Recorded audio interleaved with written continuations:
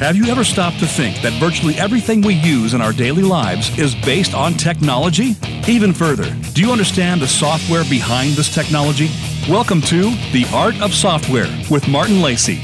In today's program, you'll hear how software is created and implemented, why it's written the way it is, and learn from its success stories, proven best practices, and significant failures. Now, here is your host, Martin Lacey.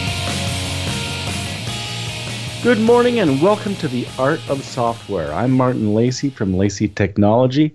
Today we're going to be talking about the tools and technology used to build applications and services and software, generally speaking. So today's show is about where to start. Depends on where you want to go, and that within the context of tools and technology. So in this week's episode, we're going to explore the vast breadth and depth of tools available to software professionals, those that improve quality, capability, and reach, and those to avoid potentially. We will review the types of choices available at each of the software layers and help identify the ones you may need for your next development project, from web and mobile user interfaces to system services and databases, compilers, runtimes, as well as environments, architectures, frameworks, and libraries. Even pushing on beyond that, we're going to talk about areas that I'm vague on, and yet my guests are much more familiar, and that's dealing with implementation services and helping to build out that larger view of a business infrastructure. So with that in mind, I want to introduce to you my two guests, Paul Twigg, who's the VP of Technology at Sierra Systems, and Walter Sheepstra, who's a lead solutions specialist for Sierra as well. Welcome to the show, fellas. Thanks, Martin. Good morning. Good morning. Walter, if we can begin with you, only because I've talked to Paul before. Not picking on you, Paul, but we'll come to you in a moment. So, Walter, if you don't mind, for our audience, if you can give us a little bit of explanation as to what you do as a solutions architect and just how you came to where you are today. Yeah, sounds good. Well, it's a bit of a long story, but I'll give you the short version. So after a life in the Army, I guess I started to switch to what we call civilian life. And because of my interest in IT, I started with, which was then basically the first position that you'll ever do when you get into IT, was service support, right? So I started on a help desk. And then slowly but surely started moving my way up, I guess, and got an interest in IT service management. So more on the support and services side, right? ITIL is probably a familiar term.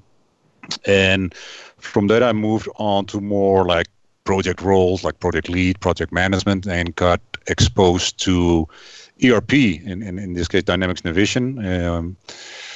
I was involved as a business analyst to create integrations between several building maintenance systems and a Navision instance, which spurred my interest and further exploration of ERP software, and started to move into that sphere with ACH software, which do Dynamics AX implementation.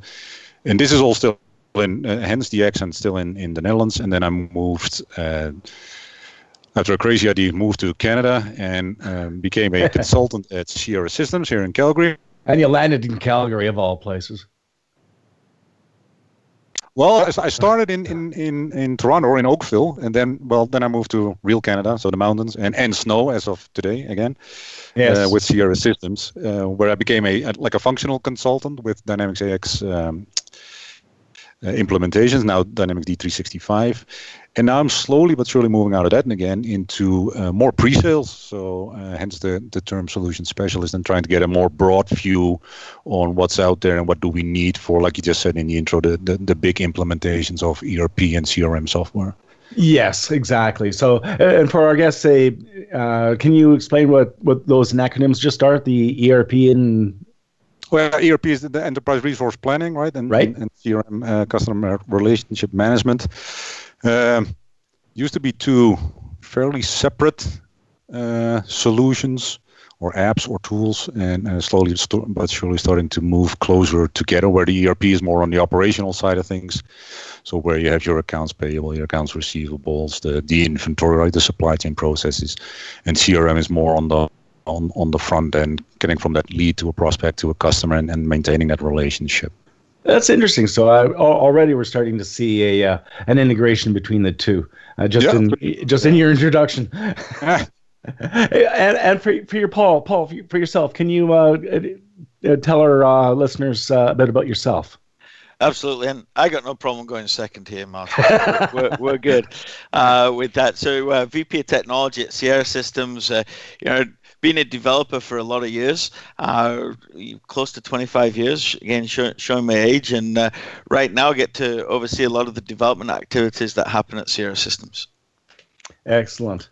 And so you get to see from a really high view over all these forests, if you will, forests of development, forests of businesses, trying to explore how to approach their local problems. And from your perspective, you get to see how all these different organizations are approaching the problems. Am I correct?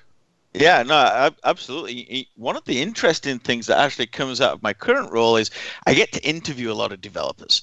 And part of that interviewing process, you get insights into how applications are built in other organizations and the tools. I think we've come a long way from, let's say developing a complete web application in Notepad to today, it's with all the testing, the automated scripting that happens in Notepad, things to today that when we sit down and interview custom developers, we talk to them about 21 different tools that we have in our tool set for a developer at Sierra. Yeah, it's incredible. I was kind of talking before the show. I do a little live feed, and reflecting back on when we first started. You and I both we were using text editors. I was using Vi, right, on a Unix system. It's nothing more than a text editor. That's how we wrote programs. There was no IntelliSense. There was no additional help. It was a notepad. Well, Notepad progressed to Notepad++, right? Yeah. It's still one of our development tools. Yeah. Oh, yeah. No, I still use Notepad for some things, some HTML stuff, but So now that we've had our introductions, let's sort of dig into the various types of tools. Now, things have evolved tremendously since we started 20, 30 years ago. As Paul was saying, we've evolved from Notepad, which is a very simple text-based editor, to a suite of tools covering all aspects of solutions delivery.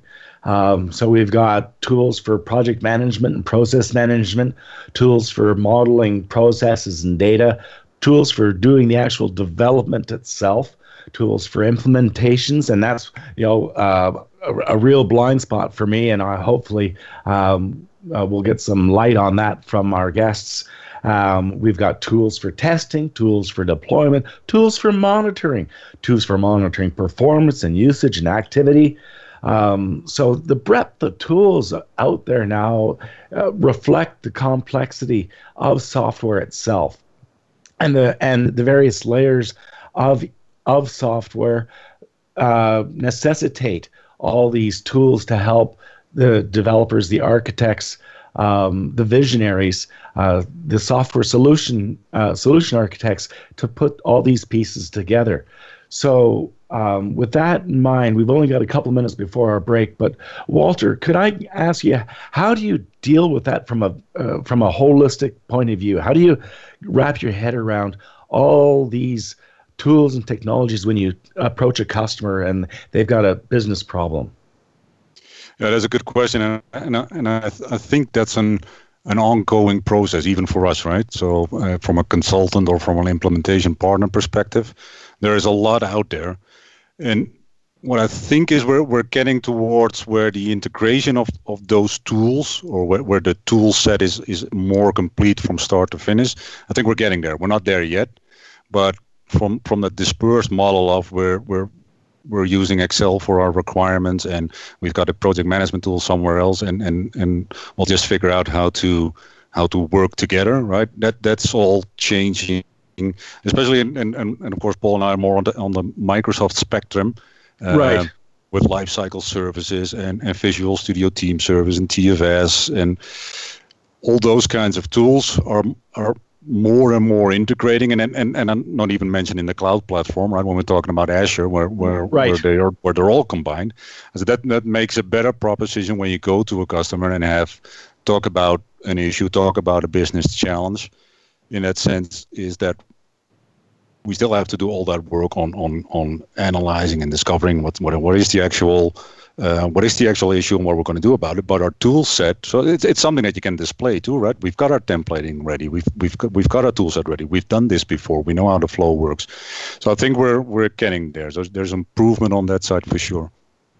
Excellent. Yeah, it sounds like we are starting to see some convergence then, some bringing together of these tools to try and bridge the gap between each layer then. Is that? Yeah, for sure.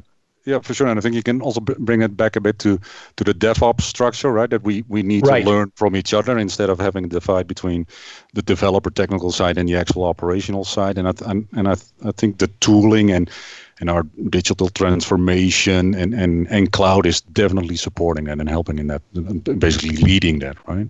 Yes. So that's really great. I think we're going to have a quick break here. I think we will come back. I'm pretty sure we're going to come back. We'll be back in a few moments, and we'll continue on with Paul's take on this from a high perspective, looking at all these tools and seeing how we float down and filter out to pick the right ones for our particular project. So with that in mind, we'll take a quick break. Thanks very much, Paul and Walter, for being with me today on The Art of Software.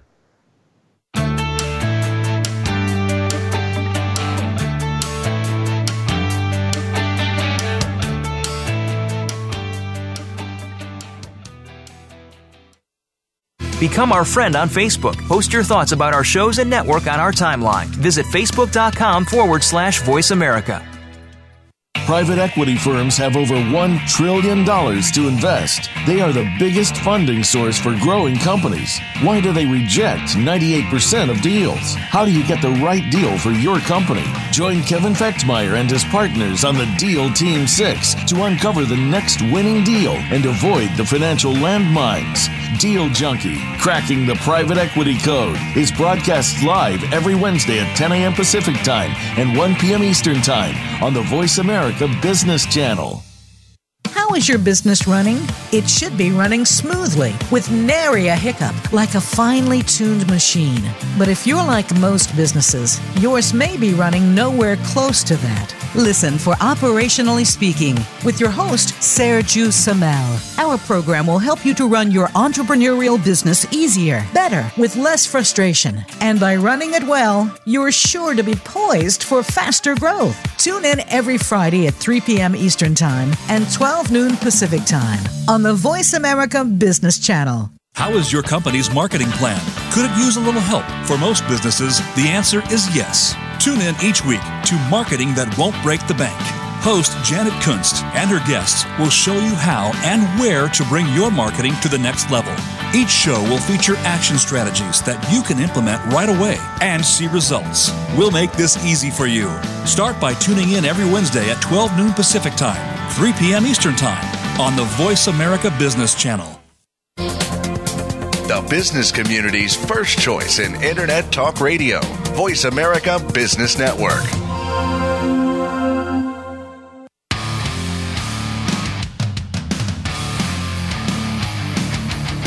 You are tuned into The Art of Software with Martin Lacey. To connect with the show today, you may call into 1-866-472-5790. Again, that's 1-866-472-5790. If you'd prefer to send an email, you may send it to m.lacey@laceytechnology.com. Now, back to The Art of Software. Welcome back to The Art of Software. By the good graces of those that be, we are returning to you to discuss the tools and technologies of software and how best to navigate the waters of all these choices. We're going to continue on with Paul Twig from Sierra Systems, who is a VP and gets an opportunity to oversee and talk with many developers in many different kinds of businesses to see what they're using. So what's your take on this convergence of tools and technology occurring in the whole technology space? Yeah, let me give you a few thoughts on that one, right? So, back even 5 years ago, right? Different applications required different tools, and that was evident at Sierra Systems. Is we had the AX stack, our CRM stack, our Oracle stack, doing Java, our custom dev SharePoint, all these different stacks. Now we're really seeing that there's a merge of as these applications are merging together, the tool sets are. And when we actually sit down and talk to our developers, we're actually talking about one common tool set for all of these different applications out there, which is making our lives easier as developers. Oh, absolutely, and that's kind of what I've been experiencing as well. The ability to take your design, your wireframes, or even your documents, and be able to move them through the whole process of version control is integrated throughout the entire life cycle now. Do you see that as well?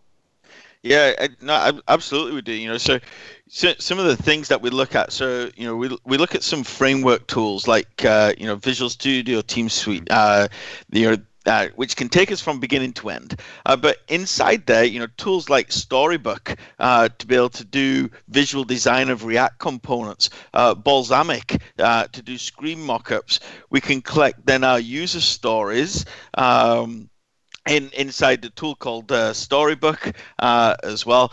All of that can actually work inside VSTS, where they can then actually start breaking things down, assigning tasks to developers, doing our burn downs, and ultimately being able to then roll it out through test and into production environments. And you can see a lot of the automation from beginning to end. Yeah, and even tracking the flaws from beginning to end, or comments, where an idea was first conceived of. You can actually track that back all the way through to or from a bug, if you wanted to, which is amazing convergence. It is, and you think about it. Bugging an application results in maybe one of two or three different things, right? Number one, it's the result of a requirement not being captured correctly. It could be the result of the requirement not being coded correctly, or it could be the result of just underlying operating system or framework functions, right? We all know that that world of being able to apply patches on a system all of a sudden breaks an application. I think we've all seen it, right? Oh yeah. How do we respond to that? Yeah, and just if I may, just to some shameless promotion of Dynamics AX and the tools around that, right? Because this is a good example that where you see the conversions within AX is when we use the task recorder, which is a tool or a function within AX where you can record the business process. Right. Yeah. And now there is this addition to recording the business process. And then in the background, it's like a developer kind of version that you then create. The output is for the developer, where it shows you, records the process. It includes creating that master data and then converts it into code, which they can use, which becomes available after recording, available in Visual Studio. And they then can use it to run their automated test and task with that recording. Right. So functional creates it, sends it over, but it gets sent over, right? It's part of the same stack, same tooling, gets available within Virtual Studio, and he can do his work and see the coding in the background, which if you take it a step further, becomes a automated test, right? It's automated testing. We can use that on the functional side too. Yes, and taking it even further along, take those functional tests and apply them on scale. So now you've got load testing. Yeah, exactly. Yeah. And which is the really cool thing. I mean, I'm in in the Microsoft silo, as it were. So I've seen the convergence of all these various tools along the life cycle being integrated into the Visual Studio Suite. And of course, as you go forward, you see and you can identify various technologies out there that are really great. And you can, with the way things are evolving, they're becoming more open to one another, so you can integrate them. Exactly. So are you seeing a lot of tools now being integrated with Visual Studio outside tools? I think that's exactly what's happening, right? And so, you see the recent integration between Teams and Visual Studio. So as a build happens now, it opens up in Teams, and that gets communicated out to the team, which is where all of our documentation is stored. One of the exciting things I think that Microsoft did a few years ago around Visual Studio, though, was to really make it an extension platform. So to allow the general community to come in and start building extensions. So as an example, one of the extensions that we always talk to our developers about, the Web Essentials, and current version Web Essentials 2017. There's over 20 little tools in there that are almost essential for a developer that's doing some kind of custom development. And it's an easy way to kind of weed out those developers that say, yeah, I can develop, and really what they've been doing is writing VBA script in Access, versus those developers that can really develop because they need the tools like the image optimizer, because they understand that putting large images in applications are going to slow it down. Right. And, so it's really that understanding and breadth and integration of those tools, which, brings out the true capabilities of the developer as well, right? It is, right? And when you think of the roles on a project, right? When you look at the tools and the roles, and keep in mind, right, and this might be a little controversial, but ultimately tools are not smart. They don't think. Right, they do what you tell them to do, right? Or that's at least what the hope is with these tools. And so we require the intelligence of our development teams to know these tools, to be able to leverage them, to get the best out of them. So when you have a tool like VSTS, where you can have a project manager in there working with Burndown, you can have the business users in there, you have the architects in there, working in Visio and throwing those user stories into VSTS, all the way down through your developers, your testers, your deployers, which could be a separate team, all working out of that same tool. You've got an integrated tool set there that's useful for a development team. So when do you actually approach the selection of your suite of tools? When you're for Paul and Walter, when you're approaching a project and you're dealing with a customer, and you're going through the various needs of the project and what they're trying to achieve within their business, at what point do you start talking about tools and technology? Is that part of the decision on how you're going to approach the project, whether it's going to be waterfall or agile or commercial off-the-shelf implementation using AIX or some other suite of tools? At what point do you introduce the conversation of technology? Yeah, that's a good question. It's something as a consulting company we get almost hammered with from time to time. And so what we actually did several months ago is build this thing called a tech radar. And on this tech radar, we have these list of tools that we use as a technology company when we go into organizations.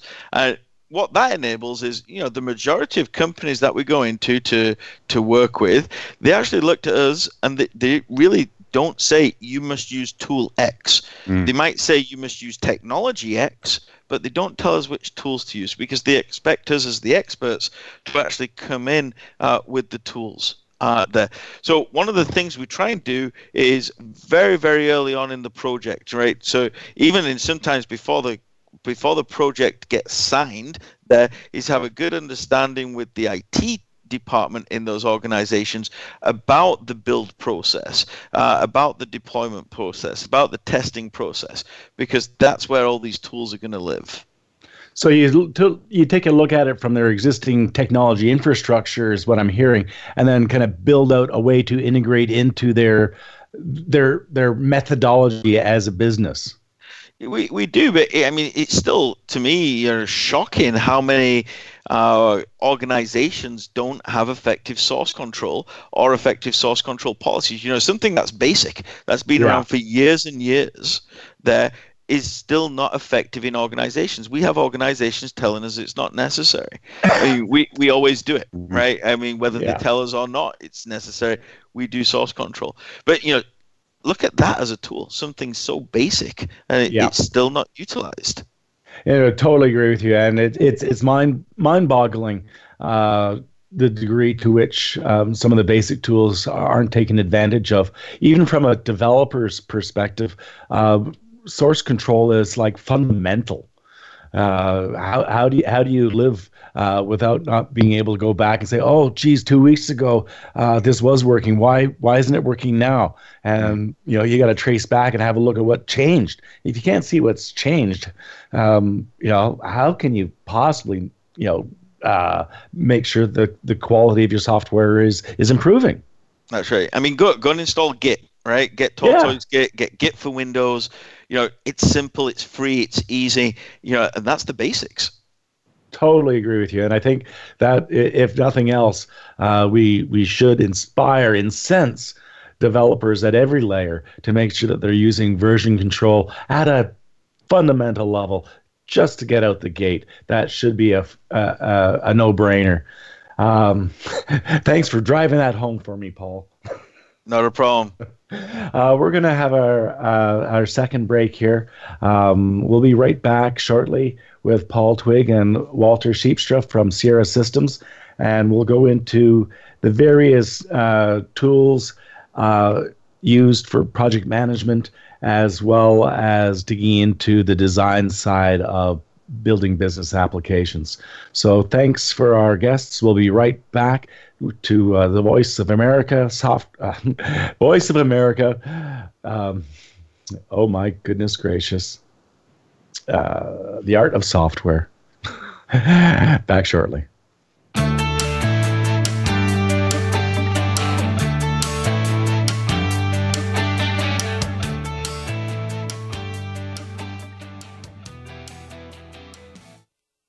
Think you've seen everything there is to see in online television? Let us surprise you. Visit voiceamerica.tv today for sports, health, business, and more on demand 24/7. How is your work-life balance? In most businesses, no matter where you are positioned, there is always room for improvement. If you're an executive, learn insight about your business. Are you an employee? Learn how to better work with your team. Even if you're not in business, you can learn where your strengths and weaknesses can be played to their best potential. The Work-Life Balance with host Rick Morris can be heard live every Friday at 5 p.m. Eastern Time, 2 p.m. Pacific Time on the Voice America Business Channel. Today we live in a truly global environment. Business can more easily be conducted now in almost any part of the world. How do you, as a business owner or professional, navigate the ever-changing business landscape? Tune in to Leadership Beyond Borders with host Kimberly J. Lewis. With a worldwide resource of guests, you'll find out what opportunities and challenges surround diverse and virtual organizations. Listen live every Tuesday at 3 p.m. U.S. Pacific Time on the Voice America Business Channel. Higher education faces lots of changes. If you are a student, educator, or in the workforce, you'll want to tune into Big Beacon Radio, Transforming Higher Education. Your host, Dave Goldberg, and his guests will explore the innovations that higher education adopts as it reinvents itself. The world of higher education is constantly changing. Stay on top and stay ahead of the rest. Big Beacon Radio, Transforming Higher Education. Listen Mondays at 10 a.m. Pacific, 1 p.m. Eastern on the Voice America Business Channel. When it comes to business, you'll find the experts here. Voice America Business Network.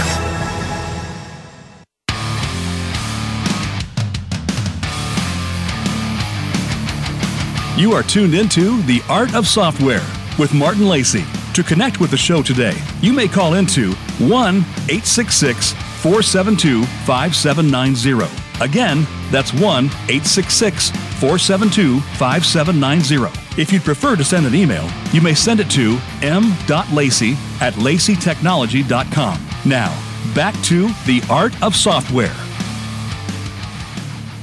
Welcome back to The Art of Software. I'm Martin Lacey from Lacey Software Technology Corporation, or Lacey Software, or laceytechnology.com.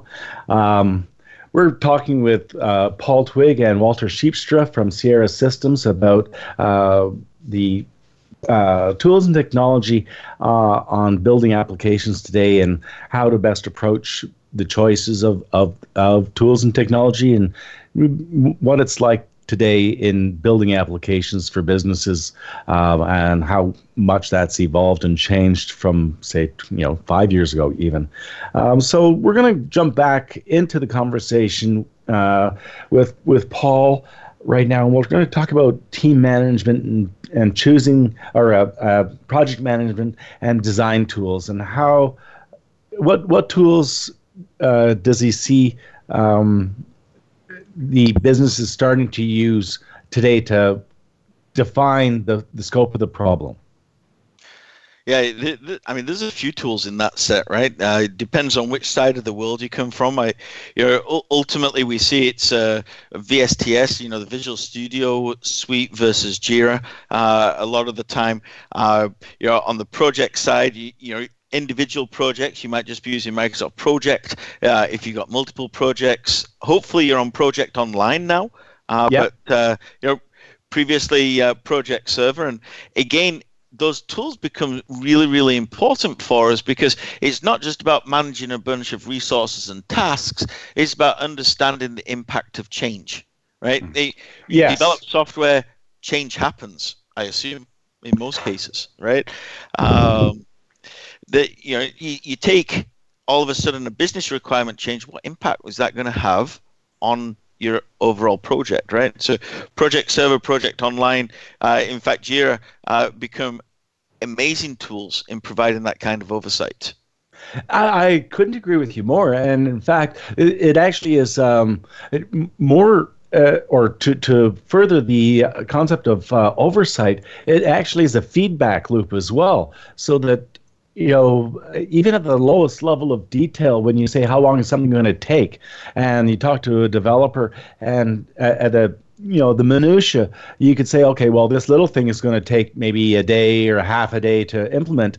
But when you look at how that impacts all the other components, and you look at the larger scope of things, to reflect that back and say how much that will impact the schedule, how it impacts other deliverables that are connected to it downstream, and how the project plan is laid out.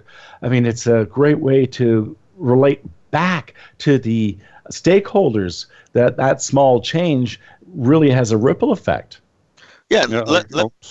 Sorry, go on, Walter. No, and I think you're driving the point home, Martin, is that part of that whole integration that we're talking about, right, and the conversion of tools, and in my role is more about the requirement life cycle, right? Yes. When you looked at it traditionally, so like Paul said, you had your MS project, you maybe had your requirements in, well, hopefully a tool, but some did Excel or maybe in a SharePoint, and then to quantify that change or the impact on the requirement or the new code that's being developed was actually a guesstimate, right? You did your best, but you couldn't really track and trace. And now when we have Visual Studio, which basically has its own project management in there, we've got LCS, Lifecycle Services from Microsoft, where you have that same link to your requirements, to the code, to your test cases, to your users cases. So every time you make that change, it's fairly simple and at least faster than it used to be to specify the impact and to make that known to the business, right? Yeah, and it's reflecting it back all the way up to even a use case and a requirement. So, for sure. If someone comes and says, well, I want this change, and it even happens to me today, you got to take a moment back, take a step back, go, well, I hear what you're saying. Mm-hmm. I know what you want, but there's a conflict with another requirement which wants it a different way. And you have to roll back and go back to that story and say, remember this story? This is what you wanted it to do in this particular case. How does that relate to this new view of the world? Yeah, for sure. And it's also the let's call that inter-team communications, right? So now, based on the relation that is there and that is visible, it's also easy to point out, well, I need to talk to this developer, or I need to talk to this business analyst, or right. So you can make that more tangible, I guess. Yeah, and you can follow it up, trace it back, and make sure that all the parties are that might be impacted by a downstream decision, are okay with it. Mm-hmm. I mean, I see this all the time. You're in sprints. You might be in the nth sprint, and somewhere back n-5, you made a decision to do something one way, and now you're in another sprint, and someone comes up with a brilliant idea, but it doesn't take into account what you've done. And you need to be able to relate that back in an honest and coherent way. Mm-hmm. Correct. And just to add to that, Martin, you follow good software development practices, right? You've got to do unit testing, and I think that that conversation that you're having here really emphasizes that. As a user's just asked for that change contradicts another requirement that's out there. Somebody's got to make a decision, but at the end of that decision, a developer has to write some code. Now, those two requests could be 3 months apart. The developer is not going to remember what they coded 3 months ago. Totally. If a unit test is not in place, there's no way that code that was written 3 months ago is now going to be tested under a new set of requirements. So using tools like XUnit, right, for unit testing, I think become an essential part of that developer's backpack. Absolutely. That's a really, really good point. For tracking the integrity of this system, those test cases, if it passed the test case when you built it 3 months ago, and it doesn't pass the test case now, why? And take that to the next step. So we've just released to production. 6 months later, we get now a new budget for version 2. Version 2 is just a few modifications to version 1. You could have a completely separate development team. Business could be going in a completely separate way. We know what the cost of testing version 2, version X, right, is in for an application. It's ginormous compared with testing version 1, because version 1 is always seen as this clear, pure form of the application. Yes. So if you have those test cases going all the way back to your requirements in version 1 using the same system, then all of a sudden you become a little bit more protected as a developer as you make those changes. Mm-hmm. Absolutely. And don't you agree, Walter? I do, yeah. And on the implementation side, do you find that becomes a critical aspect to implementation, making sure that you've got these test cases there to be executed automatically? Yeah, for sure, and that's slowly but surely where we're going to, right? So we're not there yet.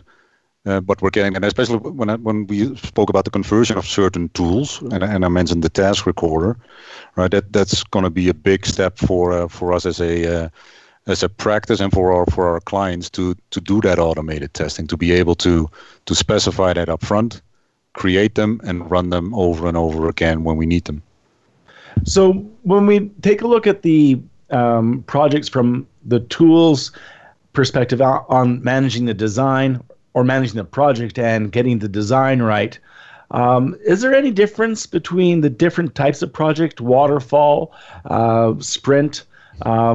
Because sprint, you're iterating through, and you might continue to do design and pulling out requirements as you go through, whereas waterfall is more upfront, doing all the requirements and very staged progression of the projects. Does that have an impact on the tools chosen? I personally don't believe so. there. I think you got the same concept, right? So you take a look at any application, you're going through an analysis phase, a design phase, a coding phase, a test phase, deployment. You're going through all these same phases, no matter the methodology that's chosen. There. And so ultimately, from a developer's perspective, the tool set's the same. We go into Visual Studio, VSTS, and we might choose the waterfall way of doing things, or we might choose the agile way of doing things, which enables different features, different kinds of reporting inside the tool, but the tool's the same. Okay, well that's comforting. I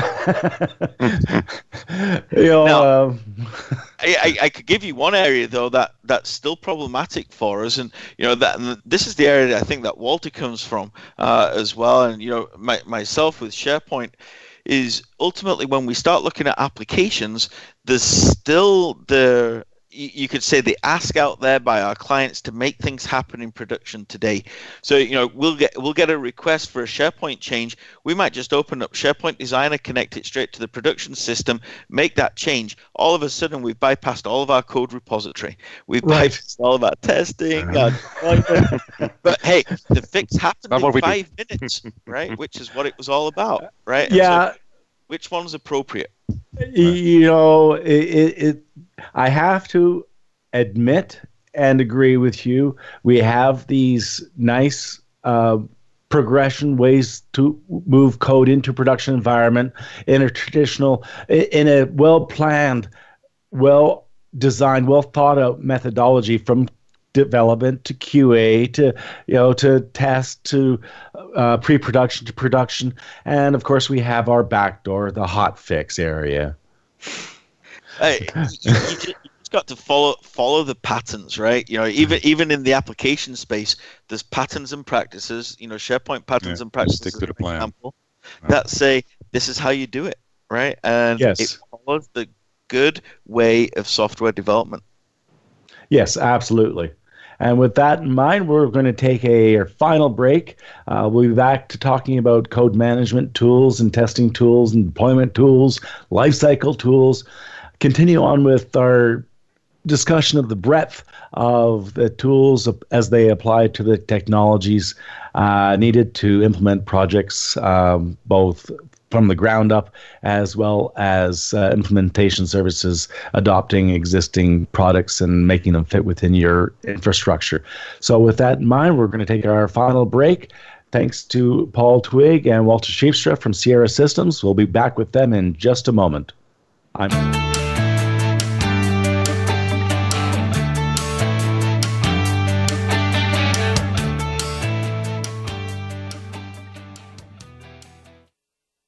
Follow us on Twitter at VoiceAmericaTRN. Get the lowdown on guests, new shows, and your favorites. That's VoiceAmericaTRN. It's time to take charge of your own career path. But how do you get started? First, tune in to The Career Confidant with Marie Zimenoff. Each show will feature national business leaders, tips and insight from Marie and her guests, career management tools, and a weekly career smart tip. She'll help you move forward, earn that promotion, get hired into the career you want, and brand yourself. The Career Confidant is broadcast live every Monday at 3 p.m. Pacific Time, 6 p.m. Eastern Time on the Voice America Business Channel.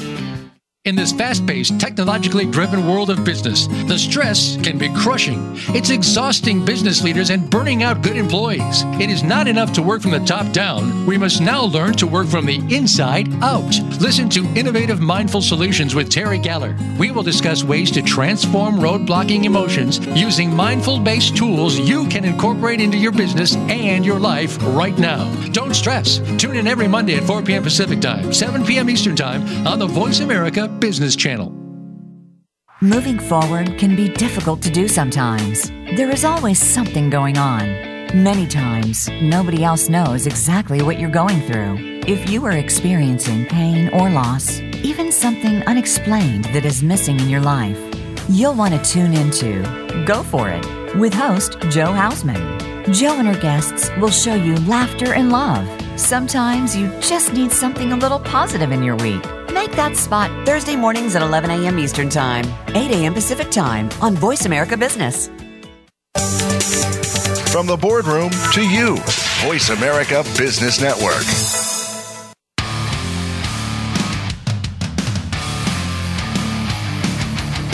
You are tuned into The Art of Software with Martin Lacey. To connect with the show today, you may call into 1-866-472-5790. Again, that's 1-866-472-5790. If you'd prefer to send an email, you may send it to m.lacey@laceytechnology.com. Now, back to The Art of Software. Hi, and welcome back to The Art of Software. I'm Martin Lacey.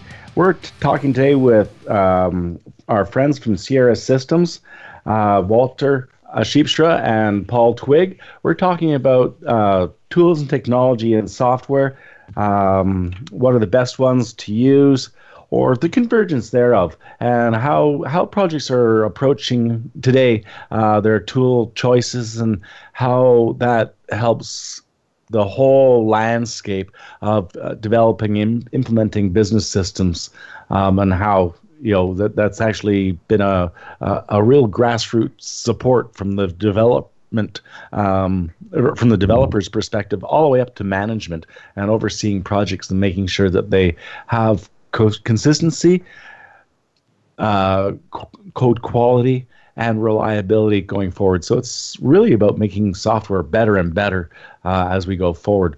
So in our final segment today, we want to talk about the actual development and testing tools. We've touched on it quite a bit actually, in our previous segments. We've talked about Visual Studio quite a lot, and that seems to be a really popular choice nowadays. Microsoft has done some amazing things, and where they haven't done amazing things, they've acquired the companies that have. So that kind of sets the stage for how much this sprawling array of tools that are available to build out any type of application against any particular area of the software stack is all converging and being integrated into a couple of well-positioned players. And of course, the smaller products or things that help support business applications are being sorted through, and we're getting the best of breed integrating into these applications. And some are being acquired, some are not. But the end result is that we have the ability to integrate into a comprehensive development environment, IDE, integrated development environment, tools that support the development process from the concept all the way to test and deployment. So with that large preamble, Paul, if we could jump right into code management and testing tools, what do you see that are being used now in terms of looking at software as it's been built, and to test, to look at it from a regression perspective, making sure that it did what it said it was supposed to do and continues to do that? Yeah, this is a hot topic, right? I spent a fair number of years in my career managing a service desk, and we actually built it and managed it. And I can't tell you the amount of bad words we used when we pointed at developers. There. And maybe this is the wrong show to get into that. No, it demonstrates the abuse that we get, Paul. But the big thing was, our developers are developing in a black box. They create this awesome application, they use all these standards, and then they forget one big thing: log in. Right? So being able to use a tool like Serilog, right, to add login into your application, or if you're logging into Azure, which now a lot of our applications are, to use the application insights in Azure. I don't know if you've ever seen that, right? Yeah, no, I use application insights in my web development. I've actually got a product of my own. Isn't it cool though? You go and see the view load time, how long it took to process a particular page, the amount of network traffic that's being processed. That in itself is priceless, because the amount of times I've seen developers create these awesome grids in applications, and then they download this 200 gigabyte database into that grid to display it to the end user and wonder why it's running slow. It looks great, if you're doing a video, because you can edit out all that time, but not in real life, right? Not in real life. And so your application insights, literally out of the box, without really too much configuration. I think on the Microsoft website, there's a 10-page document that talks about it there to show you how to configure it. I can configure it. It gives you all that information. So why are we still developing in a black box? Why are we still saying, hey, we don't know why this application caused that problem? Absolutely. Right? Our developers need to bring login tools, again, like Serilog, right? This is the standard that we use at Sierra, into their application development. Yeah, and it's funny you bring that up, or not funny, but interesting. Because that was an aspect of building applications for my current client that I had to insist on putting in place because of the insights it provided into how the application performed vis-a-vis their changes to the underlying infrastructure. You're going all virtual, and they're changing the hardware on you, and the application starts to behave differently, and you're wondering why. So you need to have performance characteristics, how long it took a page to load, how long it took a ping to go from one client to the next, or from the client to the server, how long a particular stored procedure took to run. I mean, just being able to look at that over time and see that, well, what has changed. I mean, those kind of statistics are just like jaw-dropping. Well, and you can get all the stats out of Visual Studio, even all the way down to the execution of a stored procedure in a database, right? All of those stats, when you look through load testing and performance testing, you can bring them into Visual Studio. So let's use the tool and make the applications work. Absolutely, and I think that's a key aspect to this. It's that whole feedback loop. We keep coming back to the necessity or the benefits of this feedback loop from testing, getting that information, that quantitative and qualitative data back to the developers, all the way back up to the stakeholders when it comes to a change in requirements. I mean, it's that feedback and making sure everybody, right from the developers and the team of developers up to management, what's going on. Correct. And I just want to add, because Paul is more on the bleeding edge side of things, right? So there's more tool selection there that can happen. I think if you compare it to an ERP implementation on our side, on a more enterprise side, right? There is this stack that we have available from Microsoft, which gives you that loop, right? And yes, you basically can't walk up to a client anymore and say, well, I don't have that loop available, right? We've got a separate set of tools. And the developer uses that, and then we'll talk to him, and then we'll make it available in our requirements gathering tool or whatever, right? You know that there's no way that you don't get away with that anymore, right? So that loop, as you call it, that convergence, that life cycle needs to be there, and we've got the Microsoft stack to help us there, right? With Azure and Visual Studio and Team Foundation, et cetera, et cetera. Yeah, that seems to be we're. Okay, seems like we're coming to the end of today's show. I want to thank Paul and Walter for coming on board with us today. We've had a really interesting discussion on tools and technologies and the convergence that's going on, and the benefit of the integration of all these tools under one larger umbrella. So it's been an interesting and fantastic discussion today. Please join me next week when we're talking a bit further about security, the ethics in software, and other issues related to protecting your systems and your environment. So thanks for being with us today. I'm Martin Lacey, Lacey Software Technology, and this is The Art of Software.